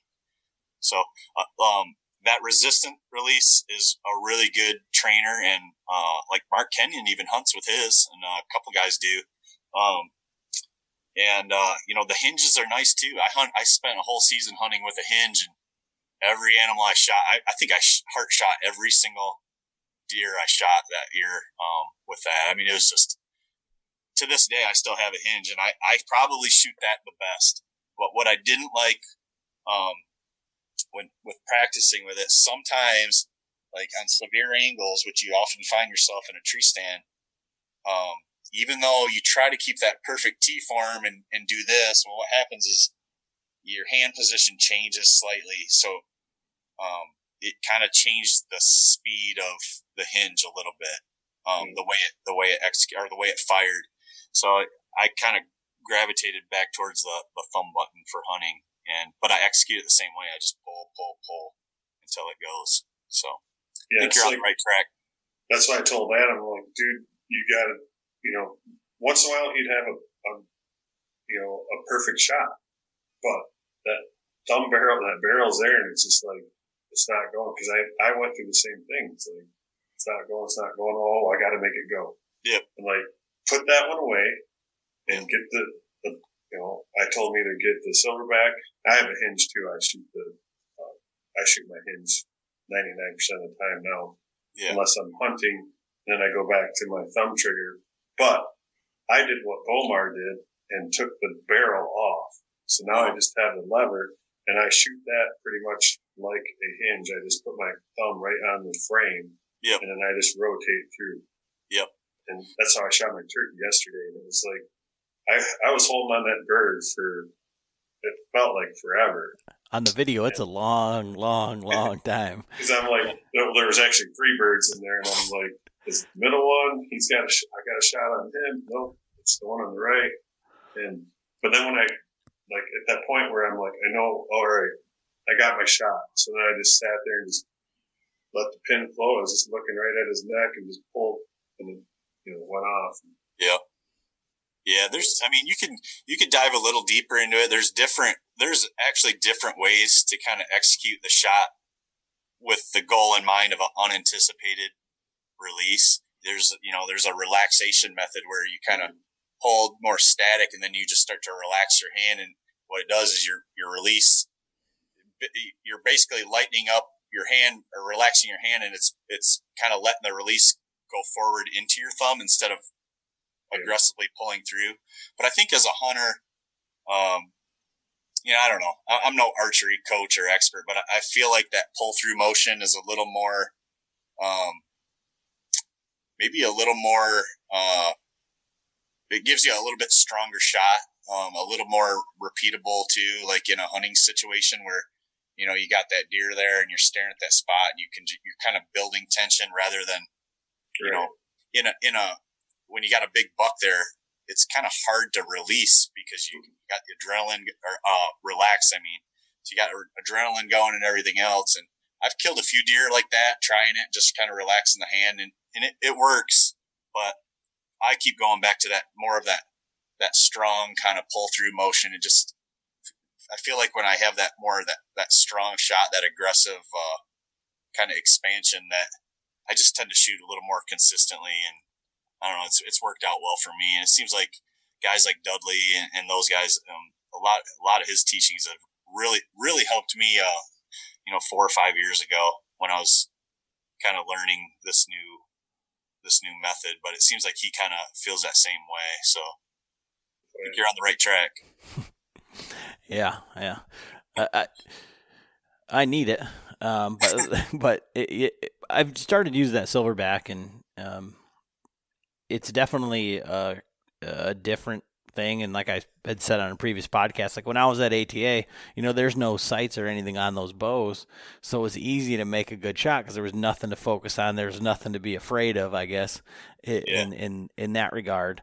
But put a sight on the bow and then start trying to shoot at spots and stuff like that, and you get that drive by, that frustration, and then the way that we didn't shoot we shot in a 1 arrow league, so it was one, 15 minutes later another one, and you make a bad shot and now you got 15 minutes to dwell on it, and then you get up to the line again and it's like, and so this is definitely helped. It's a whole new world, because I can see with that silverback and that tension, wanting to make it go off. And sometimes I let my thumb off and it goes off. And then other times I do a good job and pull through. And then other times, like, it's just not going. And it's like, come on. And then that arrow's, wasted.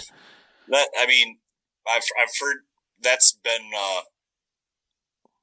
I guess, if there has been any criticism with that type of resistant release, that's kind of what I've heard from a few guys is, depending on how hard you're pulling into the wall initially, when you take your finger off that safety, you got to be consistent with that. And sometimes you're in a high pressure situation, you're pulling a little harder than normal. When you get back here, you take your finger off and boom, there it goes.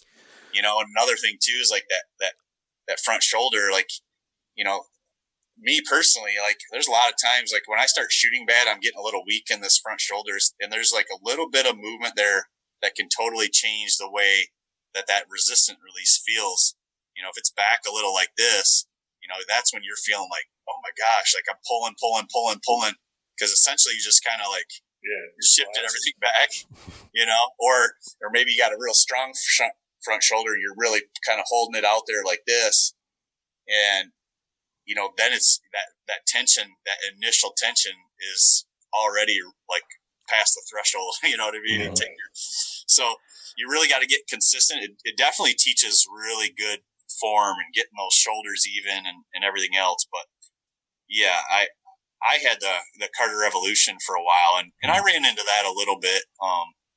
But again, like I kind of gravitated back towards the hinge and then the thumb. But I think if you stick with that, if nothing else as a trainer, maybe you choose not to hunt with it down the road, or maybe you do, but if you just kind of pound those arrows with that, it forces you to pull through. that's a great way to just ingrain that shot execution. And one thing too, I'll mention too, if like, if you're aiming and your pin's kind of moving around and like you're starting your process and then you stop and you're starting and then you stop, that's target panic. Like every time if you're kind of starting your pull through and then the pin's over here and then you're stopping and then it's coming back and then you start pulling and then you stop, that's bad. Like, don't do that. That's target panic right there. Instead, just stare at this spot and kind of almost, you don't even have to really worry about what your pin's doing. It's going to just do this, but it's always going to kind of keep circling back around.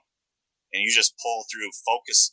Your mental focus should be, say something like, pull, or, something like that is giving you the focus to just kind of build that tension and pull. I usually go pull until it goes. But that pin can move all around. If you're getting really erratic pin movement, that tends to increase anxiety.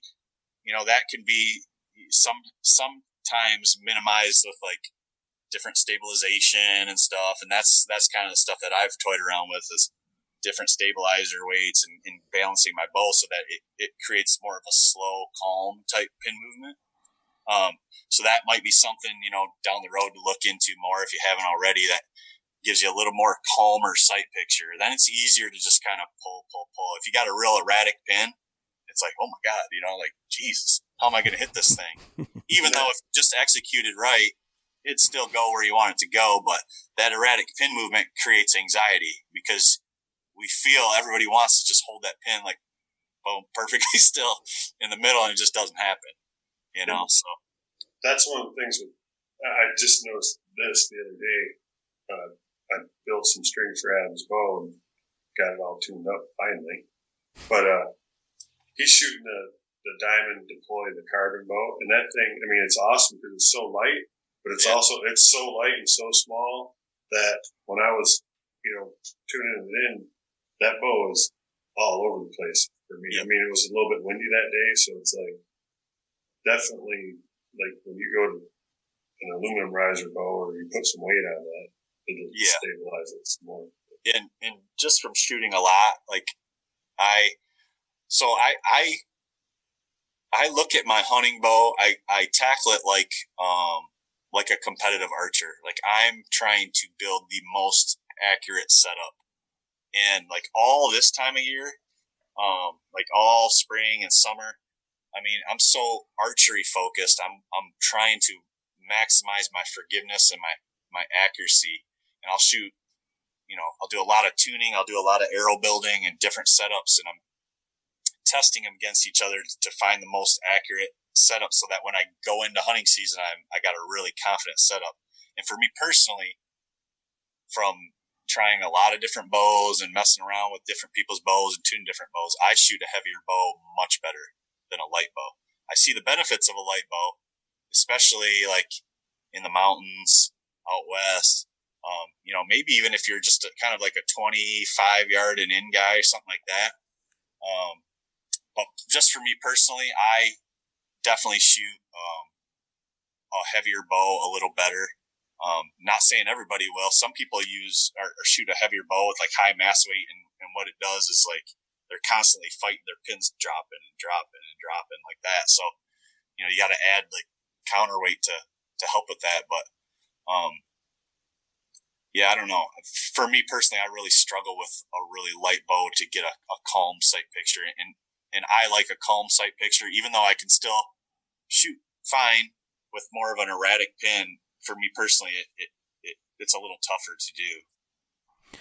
Well, I mean, that's something that's never even entered my mind as far as that sort of thing. I feel like it's been like a kind of a deep dive into that, because it's like really opened up like me thinking about the way that I shoot and the scenarios in which like that arises. Like I'm not necessarily sure that happens, but I'm not sure that it's not happening either. It's I have a shot process, but nowhere in that process do I say, man, how fast is that pin moving or anything like that. You're thinking about, you're thinking about mechanics, shoulder up, where's my feet, what's going on, and then drive by. Yeah. Then you shouldn't be worried. When you're shooting, you shouldn't be worried about what your pin's doing, really. Right. But what I'm talking about, like, I will go out and have practice sessions to like analyze or improve my pin flow. So, when I'm doing that, I'm not really working on shot execution. I'm looking at my pin and I'm seeing what it's doing. Do I like my pin flow? Is there something I can do to improve my pin flow? Now, there's nothing wrong with a carbon bow. Absolutely not. It's light. What's cool about that is you can add weight to it in stabilization.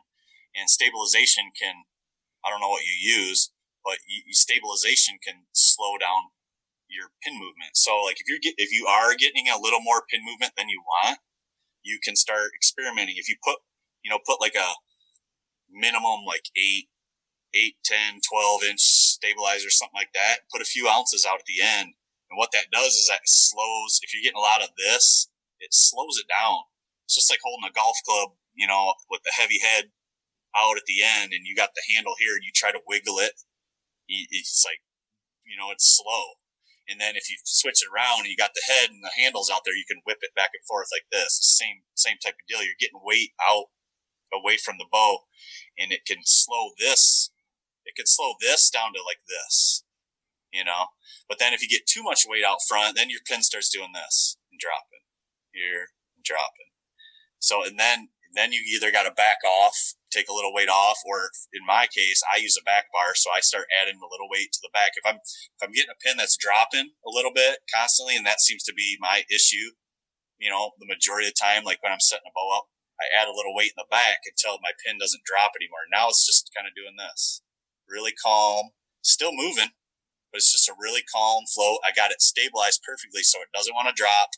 I got enough weight out front where it's not doing this. I don't got too much weight in the back where it wants to go up. I tinker with that until I get that perfect kind of acceptable pin flow.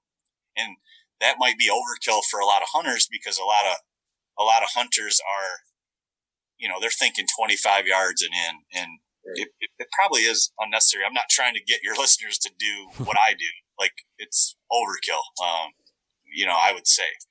But, if you're going to try to take your archery to the next level and you're looking for, hey, maybe I don't want to kill a deer at 50, but I'd like to be able to practice at 50 and I'd like to be able to hit the bullseye, These are the types of things when you start to get to those longer ranges, 50, 60, 80, 100, like at the Total Archery Challenge, these are the things that make all the difference in the world.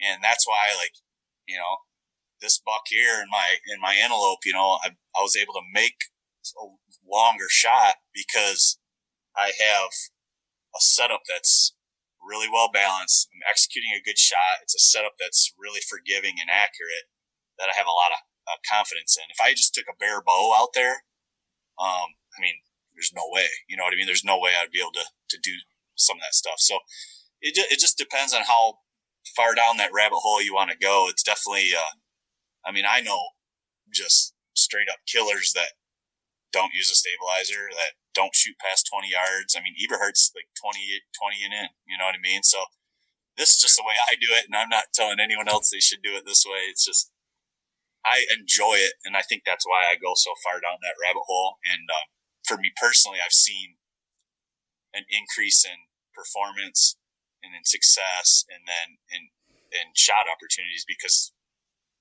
when the conditions are right, I am able to reach out there a little further. Yeah, I'm the same way. I'm on the same pattern you are with that. And some of our listeners are too. We just had a Zoom meeting with some of our Patreons, and I was saying like the same exact things that we're talking about right now, like the whole thing with the shot process and letting the pin flow, just being comfortable with it.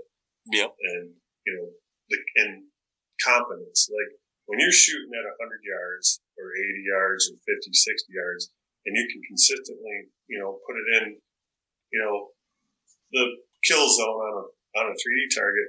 Well, then when that shot comes in at 20 yards, it's like, I'm not even thinking, am I going to miss it, or am I going to mess this shot up?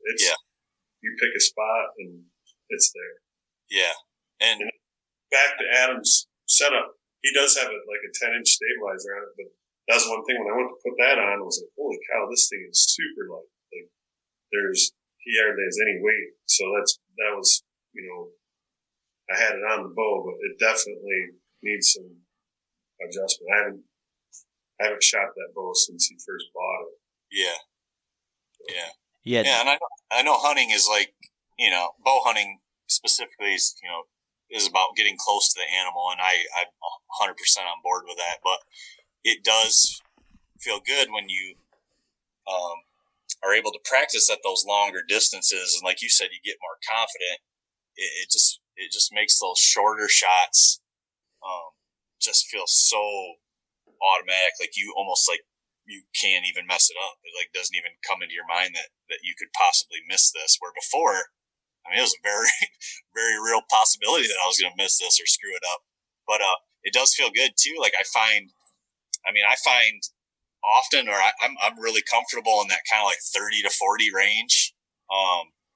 And so what a lot of times what I find in my setups now is I'm setting up back a little bit from where I used to, which is giving me a little more, a little more forgiveness with the wind and the swirling, and I'm out of the view. I'm not quite like in their face all the time. I'm not saying all the time, but if there's an opportunity there, I find myself hunting back just a little because I do feel a little, more confident, with that 30, 35 yard shot. So I'll get kind of out of their bubble a little bit and kind of let things materialize in front of me instead of like in the past where I would get like right in there with them, 15 yards or whatever. And a lot of times, thermals or, get you, or this doe over here that you didn't see, get you as you're kind of shifting around. So, it does have some benefits there, and I'm not one to condone long shots or say people should be taking long shots, but it does open up some doors there and does give you some confidence in those like normal bow hunting ranges. Yeah.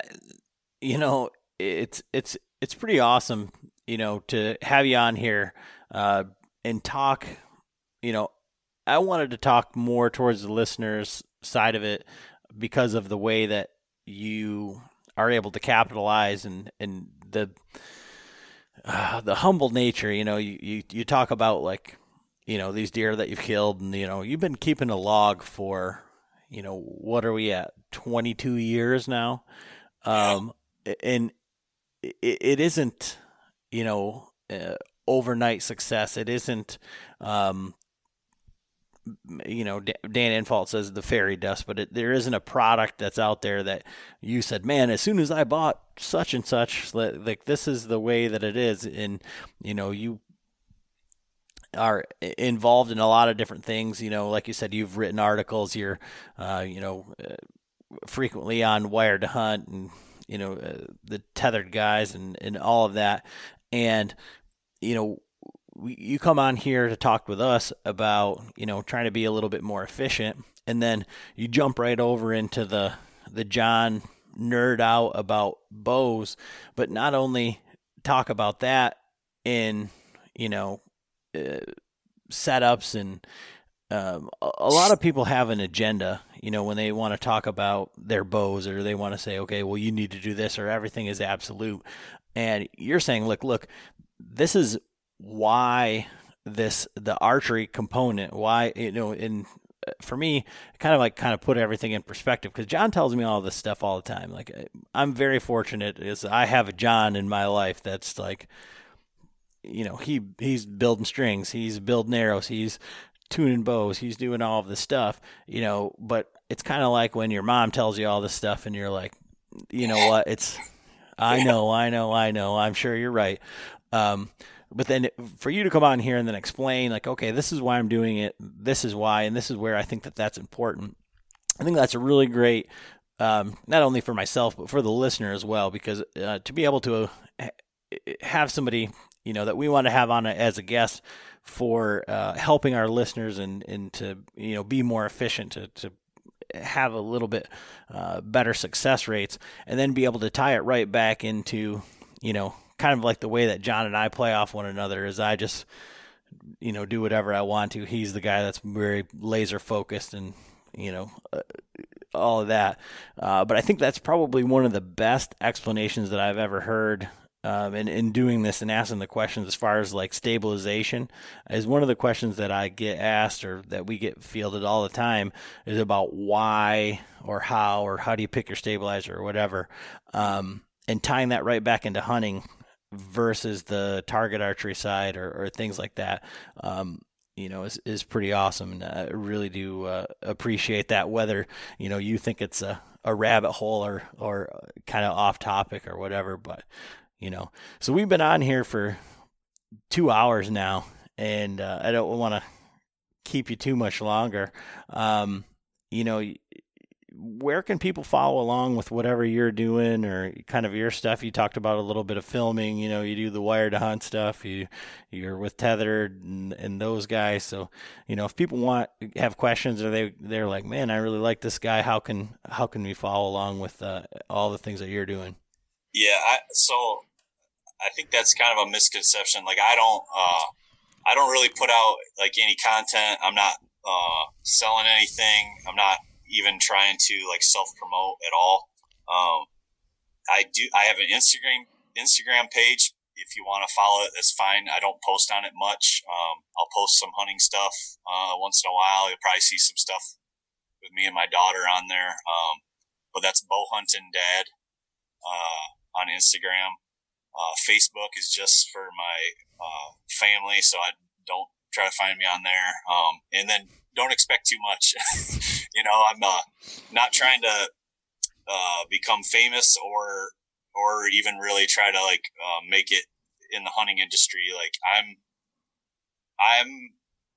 if I'm known for anything, I'm known as just the regular guy that works 2 jobs, that has a family, that has limited time to hunt, but still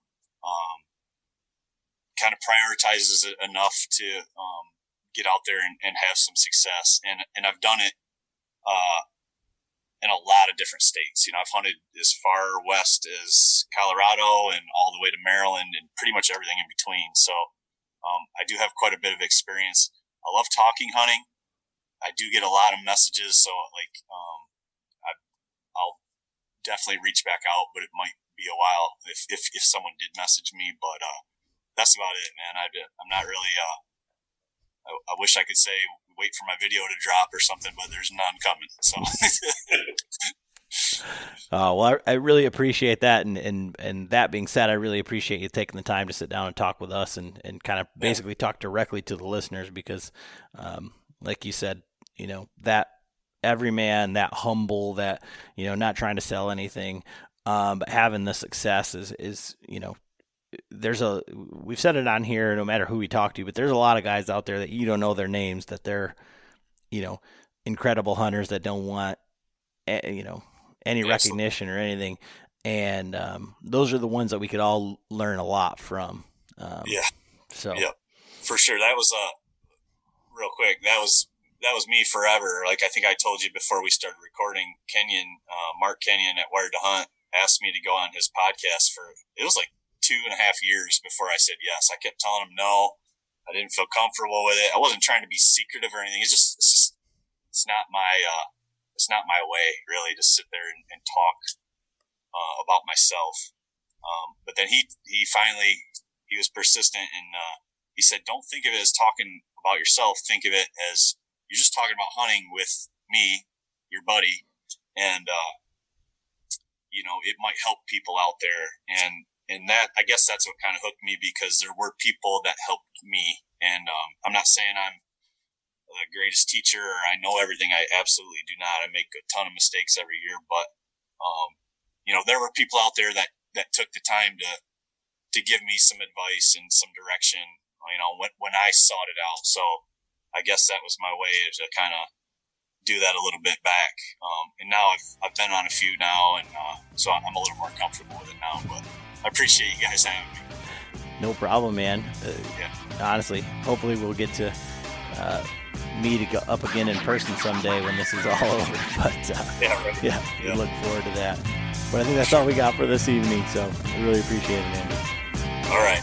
Awesome. Thanks, guys.